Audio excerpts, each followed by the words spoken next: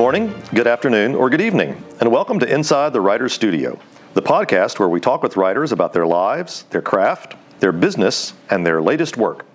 I'm your host, Charlie Lovett, and our podcast is sponsored by Bookmarks. Bookmarks is a literary nonprofit whose programs include the largest annual book festival in the Carolinas. Come visit Bookmarks at our community gathering space and nonprofit independent bookstore in downtown Winston-Salem, North Carolina. My guest today is Lee Zacharias, author of the novel Across the Great Lake, published on September 18th.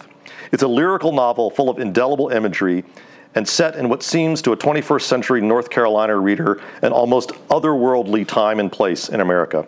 I'm interviewing Lee at Bookmarks in front of a live audience. Lee, welcome to Inside the Writer's Studio. Thank you so much for having me. Let's talk about you for a minute before we delve into the novel. You were born in Chicago, you were raised in Indiana, now you live in Greensboro. When did you make the transition from being a Midwesterner to being a Southerner, and what was that transition like? In a way, it was gradual because I went to undergraduate school at Indiana University in Bloomington, Indiana, which is technically in the Midwest, but Bloomington was a town that was settled upwards from the South, and so it was much more Southern in feel, certainly, than where I grew up. And a lot of people made fun of my accent there because their accents were kind of mountain South accents. And from there, I moved to Richmond, Virginia. From there, I went to Hollins, what was then Hollins College, is now Hollins University, out to the University of Arkansas, and then to Greensboro. So I just gradually made that transition. Did your experience connect at all, do you think, from this line from the novel, which I love? She says, we really were American, or so I thought until I went away to school and learned that I was not Norwegian or American either, but Midwestern. Yes. I have to say that because I grew up in the Calumet region of Indiana, which was then the Steel Belt, is now the Rust Belt. It was a very industrial environment and quite ugly. I just absolutely hated it. And then when I was in Bloomington, where I was for 8 years, because my first husband was a PhD student, and after I got out of school, I worked there for 4 years as an editor for a research center. And the airport was a little shack out in the cow pasture, basically. And so I felt as if I were really cut off from the rest of the world living in the Midwest. So I couldn't wait to leave the Midwest, was very happy to move to Richmond, Virginia. And then, oddly enough, in my adulthood, having lived in the South virtually all of my adult years, I go back to the Midwest and fall in love with Michigan. This novel is set in the Great Lakes area, which is, as I was reading the novel, it occurred to me that this is unlike any area in the world. I mean, it's not the ocean, and yet it feels like the ocean. You're out there on the lake, and you can't see the shore. What's your personal connection to the Great Lakes? Well, my father was a merchant marine on the Great Lakes during World War II, but he never talked about it, at least not to me. Maybe to my mother he did. But I always sensed this great longing for the lake in him. I think he really regretted having to leave the lake once he had a family. So what we would do on his day off would be drive up to the lake, which was about 8 miles from my house, and watch the boats go out.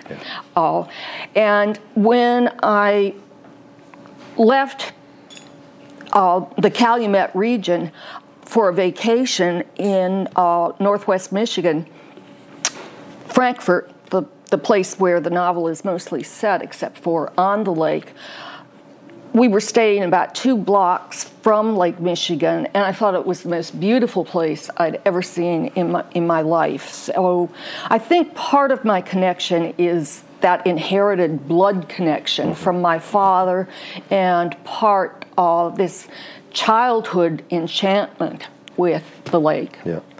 Is there a culture of the Great Lakes? Melville calls them those grand freshwater seas of ours. Is there a culture that's different from anywhere else in America? I think there is. And people up there run around. Actually, everybody in Michigan runs around in Tigers paraphernalia. And as soon as you cross the state line, the Upper Peninsula has twin cities. Menominee is in the Upper Peninsula of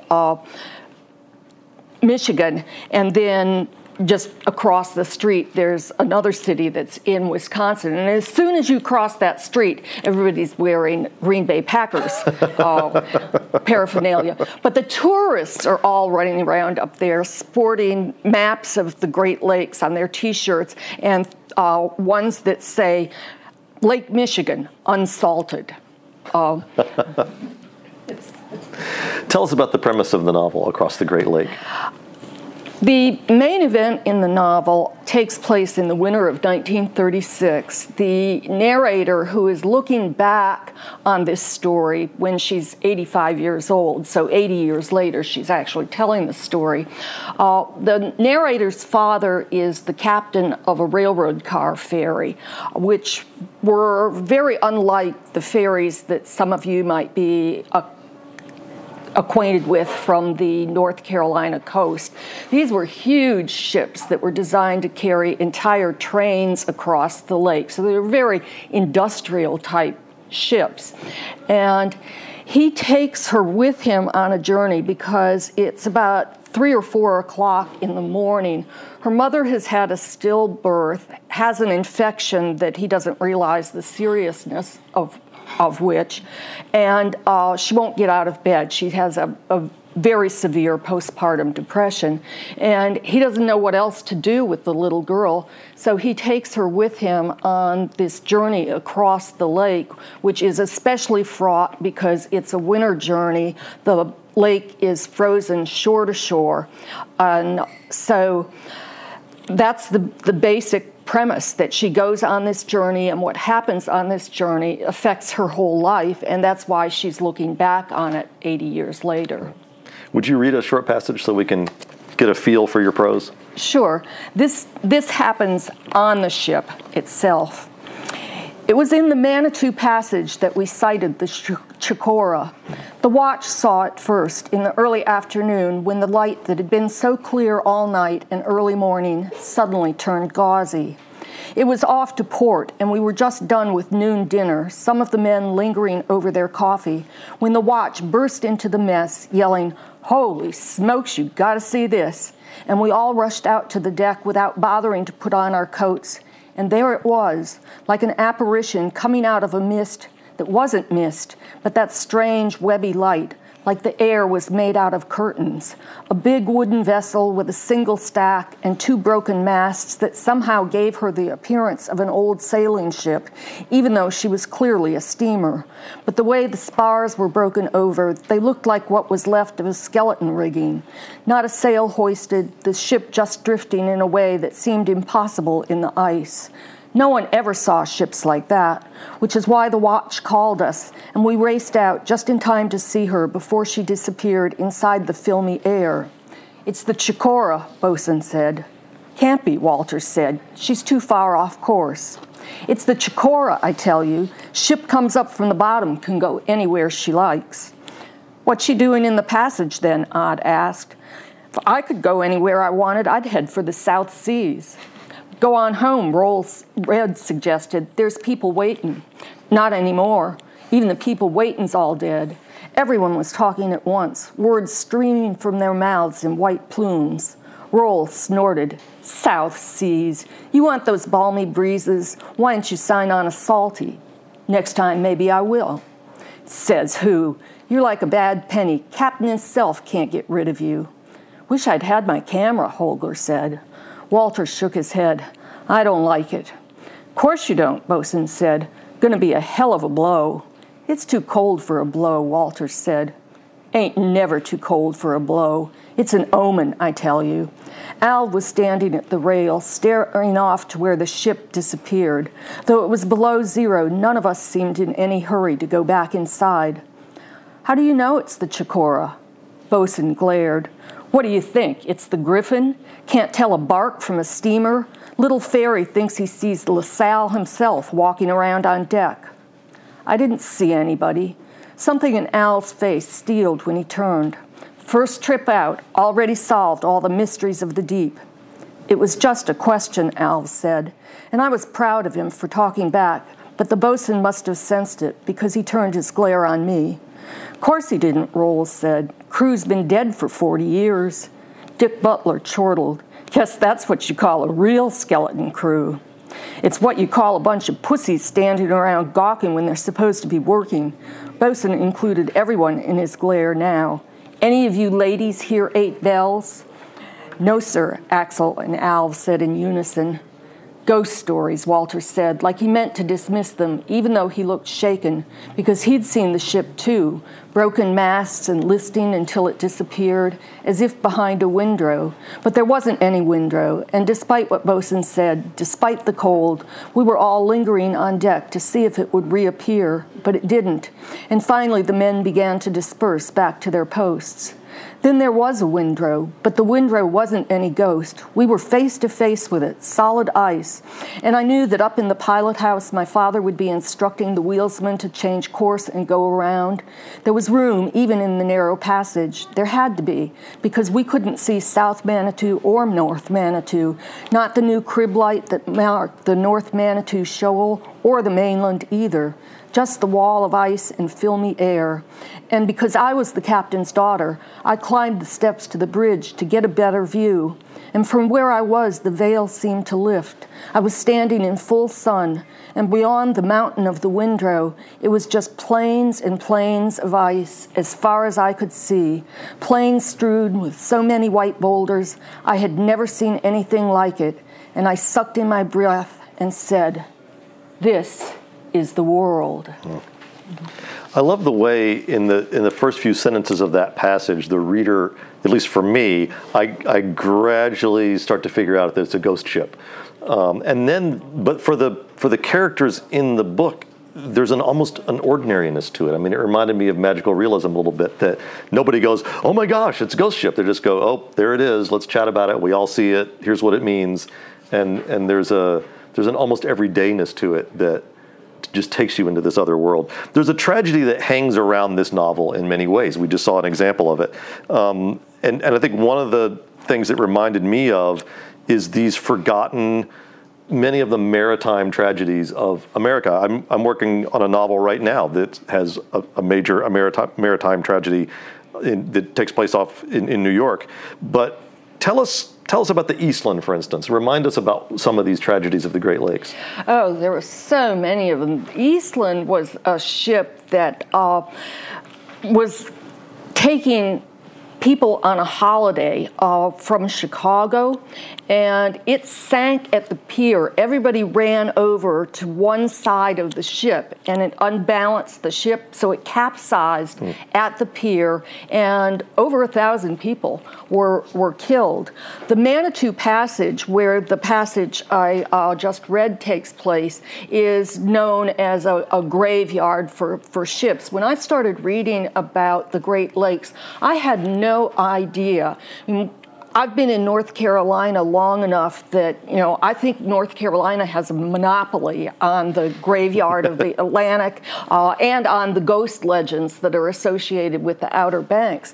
But when I started doing research and reading about how really treacherous the Great Lakes are to navigate, and Michigan especially because of its length and because of the very tricky currents around the Straits of Mackinac and the way the Canadian air comes down from the north and the air from the south comes up, and they meet and cause these tremendous storms. The most famous ones are the gales of November, which many of you have probably heard of from the Gordon Lightfoot song, The Wreck of the Edmund Fitzgerald, which was on Lake Superior, also a very dangerous lake to navigate. But the waters of the Great Lakes are extremely dangerous for a couple of reasons, one of which is that the storms can be just as furious as the hurricanes and the storms on the Atlantic Ocean, for example, but the lakes are smaller. On the ocean, any captain would want to run downwind in a storm. But on the lakes, if you're crossing side to side, you've got to beat into the waves for fear of running out of lake and going aground. The waves on the Great Lakes are as sharp, as steep as the waves on the ocean in a storm, but they're closer together. They are sharper. And there are just as many ghost stories associated with the ships and the lighthouses as there are certainly on the Outer Banks. I think there's something about edges, those places where water and land meet, that really attracts restless spirits. So, of course, these people take the ghost ship as matter of fact because they've heard of it before, and because there's a ghost on this ship, because there's no such thing, essentially, I learned reading, as a ship that doesn't have a ghost. We've had some great conversations lately about child protagonists, and your novel is narrated through the eyes of a woman in her 80s, but she's relating something that happened when she was 5. So it feels very much like there's a child protagonist in this novel. Why did you choose that particular point of view, not only the child's point of view, but the sort of retrospective child's point of view? I tried as much as I could, not entirely, but as much as I could, to make the chapters that narrate the actual journey from the point of view of the 5-year-old. She says that some people say the past comes back to them as if it's yesterday, but to her it comes back as if it's today, right now, this very minute. So she's very much reliving this and speaking through the voice of the 5-year-old. But because the journey has such a profound impact on her life, the 85-year-old has a lot of chapters in which she's just much more reflective about how things were back then, how things have changed, and what's changed in her. I think one of the interesting things about putting a child in what is clearly not traditionally a child's environment, you're on this working ferry. Everybody on the crew is a man. She would like to grow up to be a sailor, but she's been told that she can't because that's only for men. And yet here's this 5-year-old girl in the middle of this. Is the way it changes the dynamic of what that cruise, if you will, would normally look like. So let's talk about a scene early in the novel. It's a very simple scene where they're sitting around the table having a meal, but there's a 5-year-old with them. How does her presence change not only what happens in the scene, but the way that the reader is interacting with those sort of rougher characters? Well, she's fascinated by them. And one of the reasons I chose this 5-year-old girl was that everything on the ship would be new to her, and there would be so many opportunities for her to get in trouble. Whereas if I tried to tell a story from one of the sailors' points of view, first of all, I wouldn't have known what the story was, and second of all, this is all routine. This is all old hat to him. But in that particular scene, there is one character who's kind of cautioning the other characters. You need to mind your manners. Don't tell dirty jokes in front of the little girl. And of course, the girl is just fascinated by the jokes.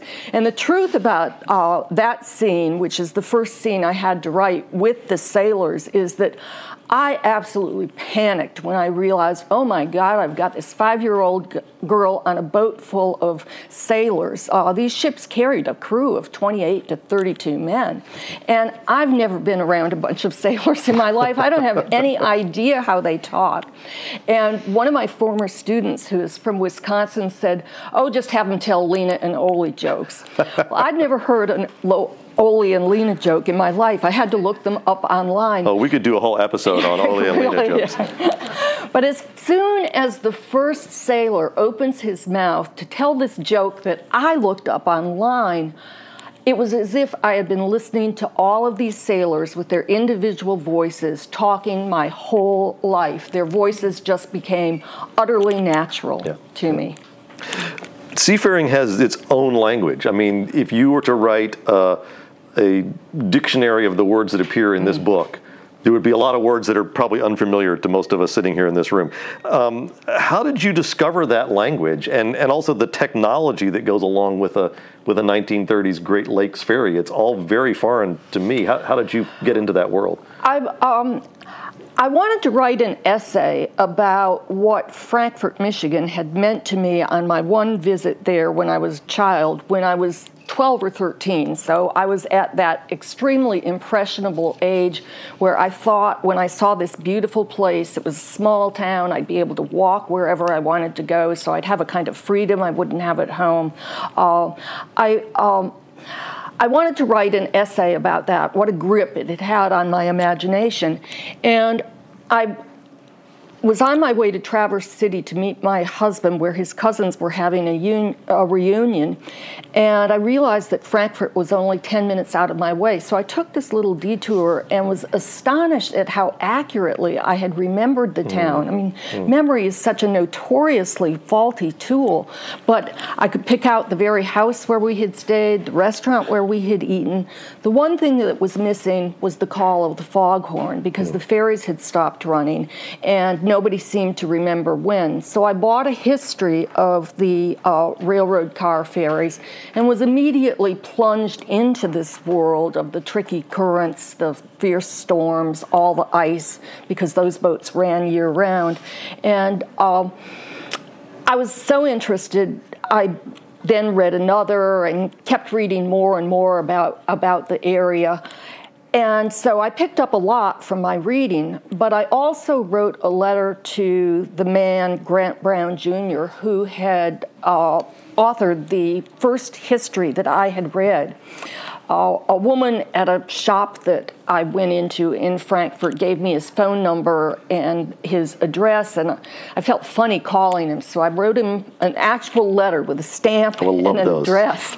And I gave him my email address, and we struck up an email correspondence, and I was able to ask him questions about daily life and procedures that no history would answer.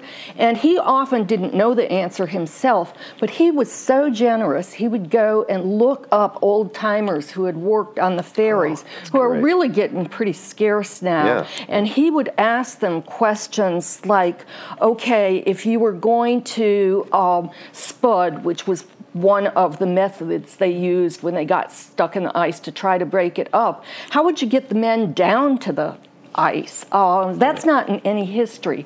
But the men who had done it remembered that there were these roll-up ladders called Jacob's ladders that they kept in the lifeboats. And so I found out about a lot of stuff indirectly through the men who had actually worked on the ferries. And this is why you need novelists in the world, because believe it or not, we're historians also. I had a similar experience writing The Lost Book of the Grail, which is set in an English cathedral. There are just certain things about cathedral life that are not in a book anywhere. And I have a friend in England who was a canon at a cathedral, and he would answer all of these, tiny little technical questions. To him, it was just ordinary, everyday knowledge, but it wasn't anything you could find in as you say, in a history book. And that's such a wonderful book. I love that book. Thank you. Now, while we're on the subject of language, one of the other things about language that fascinates me with relation to writing a historical novel is the mutability of language, how it means something different in one generation and in another. And this struck me at the beginning of one of your chapters. Fern says that her stepmother was a gay woman, and then the narrator sort of backs off and explains, what we meant by that in 1936. How did you discover? We talked about the language of seafaring, but how did you discover the language of the 1930s and how it differed from the language of today? Some of it, I think, was instinctual. I'm old enough to remember how my parents talked, how adults who had lived were alive. I was not alive in the 1930s. I'm old, but not that old. But I was around in my childhood where people who had come through the 1930s were, and I knew how they talked. Of course, I looked up a lot of things in slang dictionaries. I mean, you can Google, slang of the 1930s for whatever word you want, and so on. So I did a lot of that. I have a giant Webster's dictionary, like the kind they used to have at the public library, that's from 1915, I think, and it's great for sussing out American usage, early in the century. Oh, yes. I love moments in writing that break patterns, that defy expectations, even that challenge accepted wisdom about how a novel ought to be put together. And you have some chapters here and there that are 2, 3, 4 sentences long. One of my favorites is chapter 11, which I'm going to now read chapter 11 to you in its entirety. Children are animals. They want what they want, and all the unwanting in the world can never undo the damage. That's the whole chapter. So my question is, first, why did you choose to include these sort of micro chapters? And second, talk to us about the one that I just read. The one that you just read comes out of her guilt for what happens on this ship. There are a lot of things that she has no responsibility for. They go through a horrible storm and so on. But there is a tragedy on the ship that she is in many ways responsible for, or feels responsible for.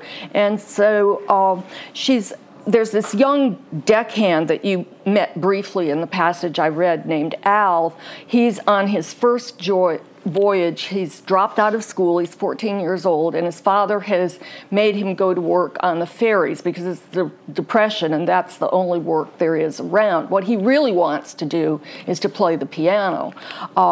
And he's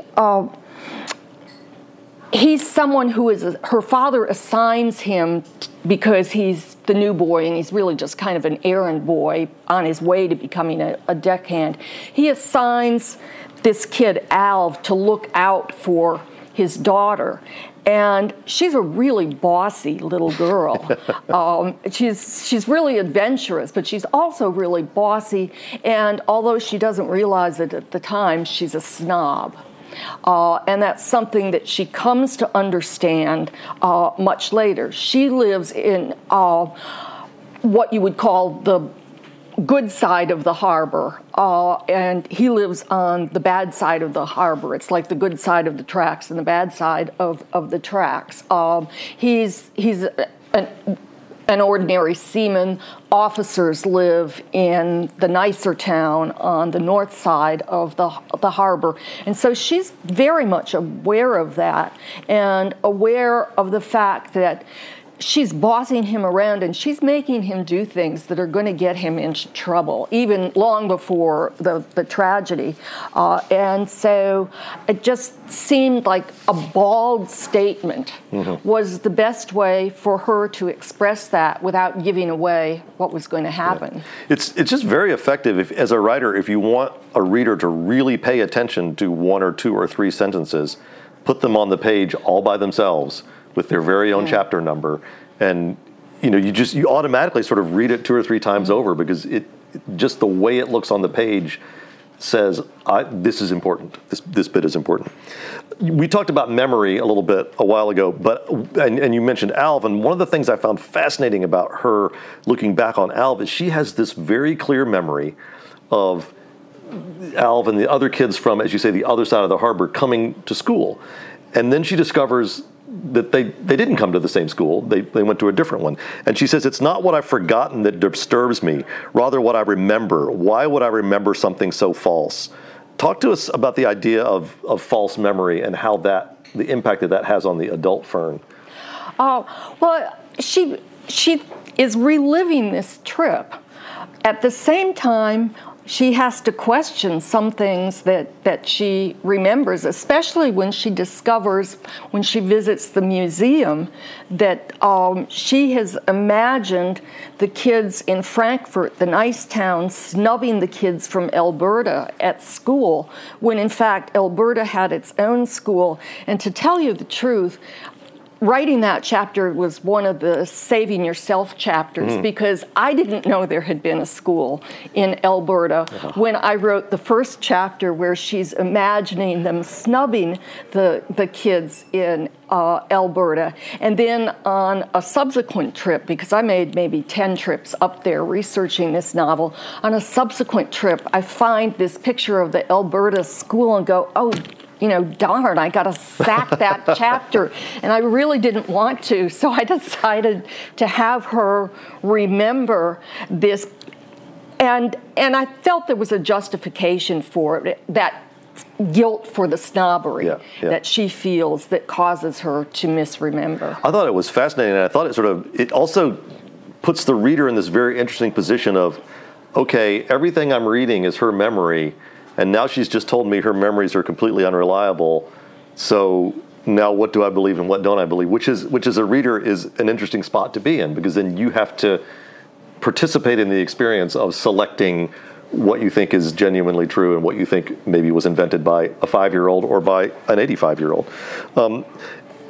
Again, on the subject of memory, when she's at school, she talks about the mnemonic for remembering the names of the Great Lakes is HOMES, H-O-M-E-S. And I love that because it feels to me that like part of what this novel is about is the power of home, however we define that. What do you see as the connection between who we are and the fairly random chance location of where we happen to be born? I think it has an enormous effect on us. It never leaves you. I will never get over having grown up in the industrial Calumet region. The next town over from mine was Gary, Indiana, which a lot of people have heard of. Because we all seen The Music Man. But, right. And Hammond, Indiana, and Gary, Indiana were to Chicago, which they were immediately adjacent to. I mean, it was 25 miles from my front door to the Chicago Loop. But they were to Chicago as Newark, New Jersey is to New York, a whole different world. Yeah. And I was particularly aware of that because my mother grew up in Chicago. We moved when I was 5 years old because of the second wave of the Great Migration. It was a move that was racially motivated. And so I felt like an exile. And in a way, being from the Midwest, even though I've lived virtually my entire adult life in the South, I've never felt completely like a Southerner either. But I don't entirely identify with being from the Midwest, and so I feel in some ways like a person without a country. And that is because of where I grew up and my great desire to escape it. In her case, place is very meaningful because she didn't want to escape it. She wanted to keep it, and she was exiled from it. There's a passage, again, on the subject of the school teacher in chapter 13 that actually reminded me, if any of you came and saw Dave Pilkey at the festival, it sounded a lot like what Dave said about his second grade teacher. Fern says of her teacher, my problem, she told me, was that I had an overactive imagination. On my report card, she wrote that I told lies. As a teacher, you've been a teacher for many years, how do you think teachers ought to encourage rather than subdue the overactive imagination? I think that's a great question. I certainly went to school at a time when the operating principle was subduing. I mean, we had no such thing when I was in high school, for example, as creative writing. The arts were considered kind of frivolous. Things were very much by the book. It was a much more authoritarian time. Now I think educators are doing much more to encourage imagination, and we have all kinds of arts programs in the schools. Some of them are within the schools themselves, others are visiting programs that come in. And so I think a lot of that has to do with when the book is set and the very, rigid, authoritarian, and scientific stance this teacher is taking as she tells the story of Holmes, the Right. geological formation of the Great Lakes. And the girl's experience is almost the sailor's experience of the Great Lakes, because she's been across with her father on this journey. You described Fern a few minutes ago as being bossy, which I think is fair. It seems to me she becomes more and more independent as this journey across the lake progresses. Do you see the journey as almost a microcosm of a Bildungsroman? I think in many ways it is, because this journey will change her life. Yes. And so she's, if you can say that a child is innocent, that a 5-year-old girl is innocent as she gets on this ship, she will not get off it, even with an illusion of innocence. And so it is very much a Bildungsroman, I think. Another thing I noticed, and we sort of heard this on the passage that you read about the ghost ship, is to me there's this constant dual feeling in this novel of presence and absence. We see it sometimes in little details, like there's a cat who's there and then the cat is hiding. And then we also see it in, we're not really sure if mom is alive back home or if she's not alive. She's with them, but she's not with them. Talk about how you use those two sort of contradictory ideas together in the same story. Oh, that's an interesting question. I've heard a couple of people complain about things that she couldn't possibly know, like exactly when did the mother die, and some other things. And the answer is that she doesn't know. Communications were very poor in those days. They have a ship-to-shore radio that's so full of static it's almost of no use. There's no such thing as radar. And so there's this tremendous tension between what she feels in some ways accountable for and what she really doesn't know. For her, things happen back home, and she's not thinking about them because she's thinking about this great adventure that she's having on this ship, and that of course contributes to her guilt. So I wanted to play with that tension between the things that she doesn't know and yet still feels responsible for. I think one of the reasons some of us write historical novels is because she experiences something on that boat that it's almost impossible to experience in 2018, and that is isolation. That is yes. being, as you said, cut off from the rest of society. That you have to really go out of your way to make that happen in this day and age. Absolutely. Let's talk for a minute about the ways in which you manipulate time. Part of the narrative, I would say, is nonlinear. Sometimes we're not quite sure if it's the 5-year-old talking to us or the 85-year-old, and then sometimes we have some scenes that are in between. It actually reminds me, having the retrospective point of view reminds me a little bit of that wonderful opening sentence of 100 Years of Solitude, where you have sort of 3 different time periods packed into one sentence. How did you manipulate time in the story? I wanted as much as I could to tell the journey from the point of view of the 5-year-old, although every now and then a little bit of the retrospective voice slips in. And I sort of tried to account for it. I was kind of covering my tracks in the chapter in which she says that she's so mixed up now she can't separate the past from the present.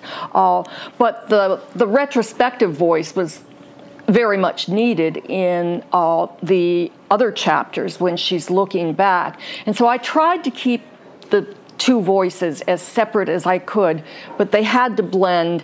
And I was really covering my tracks when I wrote that line about how she can't tell you now which was which. Right. Right. At the beginning, the first time I wrote that question, I think I wrote, you have a 5-year-old narrator, because at the beginning of the book, you're a little ways in before you realize that this is a retrospective narration, and I like that. I like being able to sort of discover these layers as I move through the narration, rather than being told everything in the first paragraph. There are places where you stop the story and paint these amazing pictures of Frankfurt, of the ice on the lake, of these moments in time and these places in geography that most of us have never experienced. And I think that works towards the art of pacing. So tell us how you approached pacing. When did you decide it's time to pause the story and slow things down? When did you think, now we need to speed things up and move them along? Well, I have to be honest here. I did an awful lot of cutting of the chapters that are less active, the chapters that are more about the place, more about the history. One thing that happens when you research a world that you really don't know anything about, and I knew nothing about these car ferries until I just happened to read this history, and then got really interested in it and just couldn't get enough of it and read more and more and more, is that everything you learn is so interesting to you, you want to put it in your book, and your book gets weighed down by this, and you're fascinated by it, and the reader is meantime, flipping pages. When are we going to get back to the action? So a lot of that balance came in revision. Yeah. A whole lot of cutting of the more inert material, the more descriptive material, took place in revision because it was weighing the book down. Right. I had a very similar experience with The Bookman's Tale, which when I wrote it, I didn't have a publisher. I didn't know if it'd ever be published, and so I was showing off all the things that I knew about old books. And when the book sold, they were like, well, not all the things that you know about old books have to do with the story that you're telling. Right. So, we like to end every episode of Inside the Writer's Studio with the same 10 questions. You should be able to answer each of them in just a few words, but I hope they'll give us all something to think about and give our listeners some special insight into you and your writing. Are you ready? Yes. What word do you love to work into your writing? I will sound like a sourpuss, but the word is sour. Oh, yeah, sourpuss is a great word, too, I gotta say. What word do you hate to encounter in other people's writing? Soul, not as in soul music, but as in speaking from the soul. I think that's a result of having taught so many beginning writers who are bearing their souls and talking about them on the very first page before you even know their names. Yeah, I think someone like yourself who has taught writing at the college level will have a different insight into these questions probably than someone who just reads published novels. Where is your favorite place to write? Wild Acres. I don't know if you know where that is. It's a retreat center that's off the Blue Ridge Parkway near Little Switzerland in McDowell County. Where could you never write? I can't write on a plane, a train, or anything. I don't write by hand. It doesn't look right to me. I get writer's cramp. I learned to write. I'm old enough that I learned to write on a typewriter and then, just switched to computer. So anywhere where I can't use a machine of some kind is where I can't write. To what rule of grammar do you pay least attention? I took a grammar course in college where we still diagrammed sentences that was taught by Bob Michener, who was James Michener's brother. And grammar is so ingrained in me that I never think about it when I'm writing. But the thing that gives me the most trouble is those sentences which technically call for a singular verb, although it feels more natural to write a plural verb and vice versa. And I go back and forth on those. What was the first book you remember reading? The first book I remember having read to me was probably The Pokey Little Puppy. The first book I probably read for myself was one of those insipid Dick and Jane readers. Yeah. What are you reading now? I just finished one of Hilary Mantel's earlier books, The Vacant Possessions. What book would you like to have written? It would be not the right moment to say Lolita, so I'll say 100 Years of Solitude. Okay. What sort of book would you like to write but probably never will? A Russian novel maybe, a book set in a country that I have visited but don't know well enough to write as if I'm from there. And finally, what would you like to hear a reader tell you? Wow. This has been Inside the Writer's Studio. I'm your host, Charlie Lovett, and the podcast is sponsored by Bookmarks, a literary nonprofit that runs the largest annual book festival in the Carolinas and operates a new community gathering place and independent bookstore in downtown Winston-Salem, North Carolina. To find out more about Bookmarks and all its programs, visit www.bookmarksnc.org. My guest today has been Lee Zacharias, whose new book, Across the Great Lake, is available wherever books are sold. And of course, you can get signed copies right here at Bookmarks. Lee, thanks for joining us. Thank you so much for having me. During the busy fall publishing season, Inside the Writer's Studio will post new episodes on the 10th, 20th, and 30th of every month. On our next show, I'll be talking with middle school writer Alan Gratz about his new novel, Grenade. Until then, thanks for listening, and may you read with wonder and write with passion.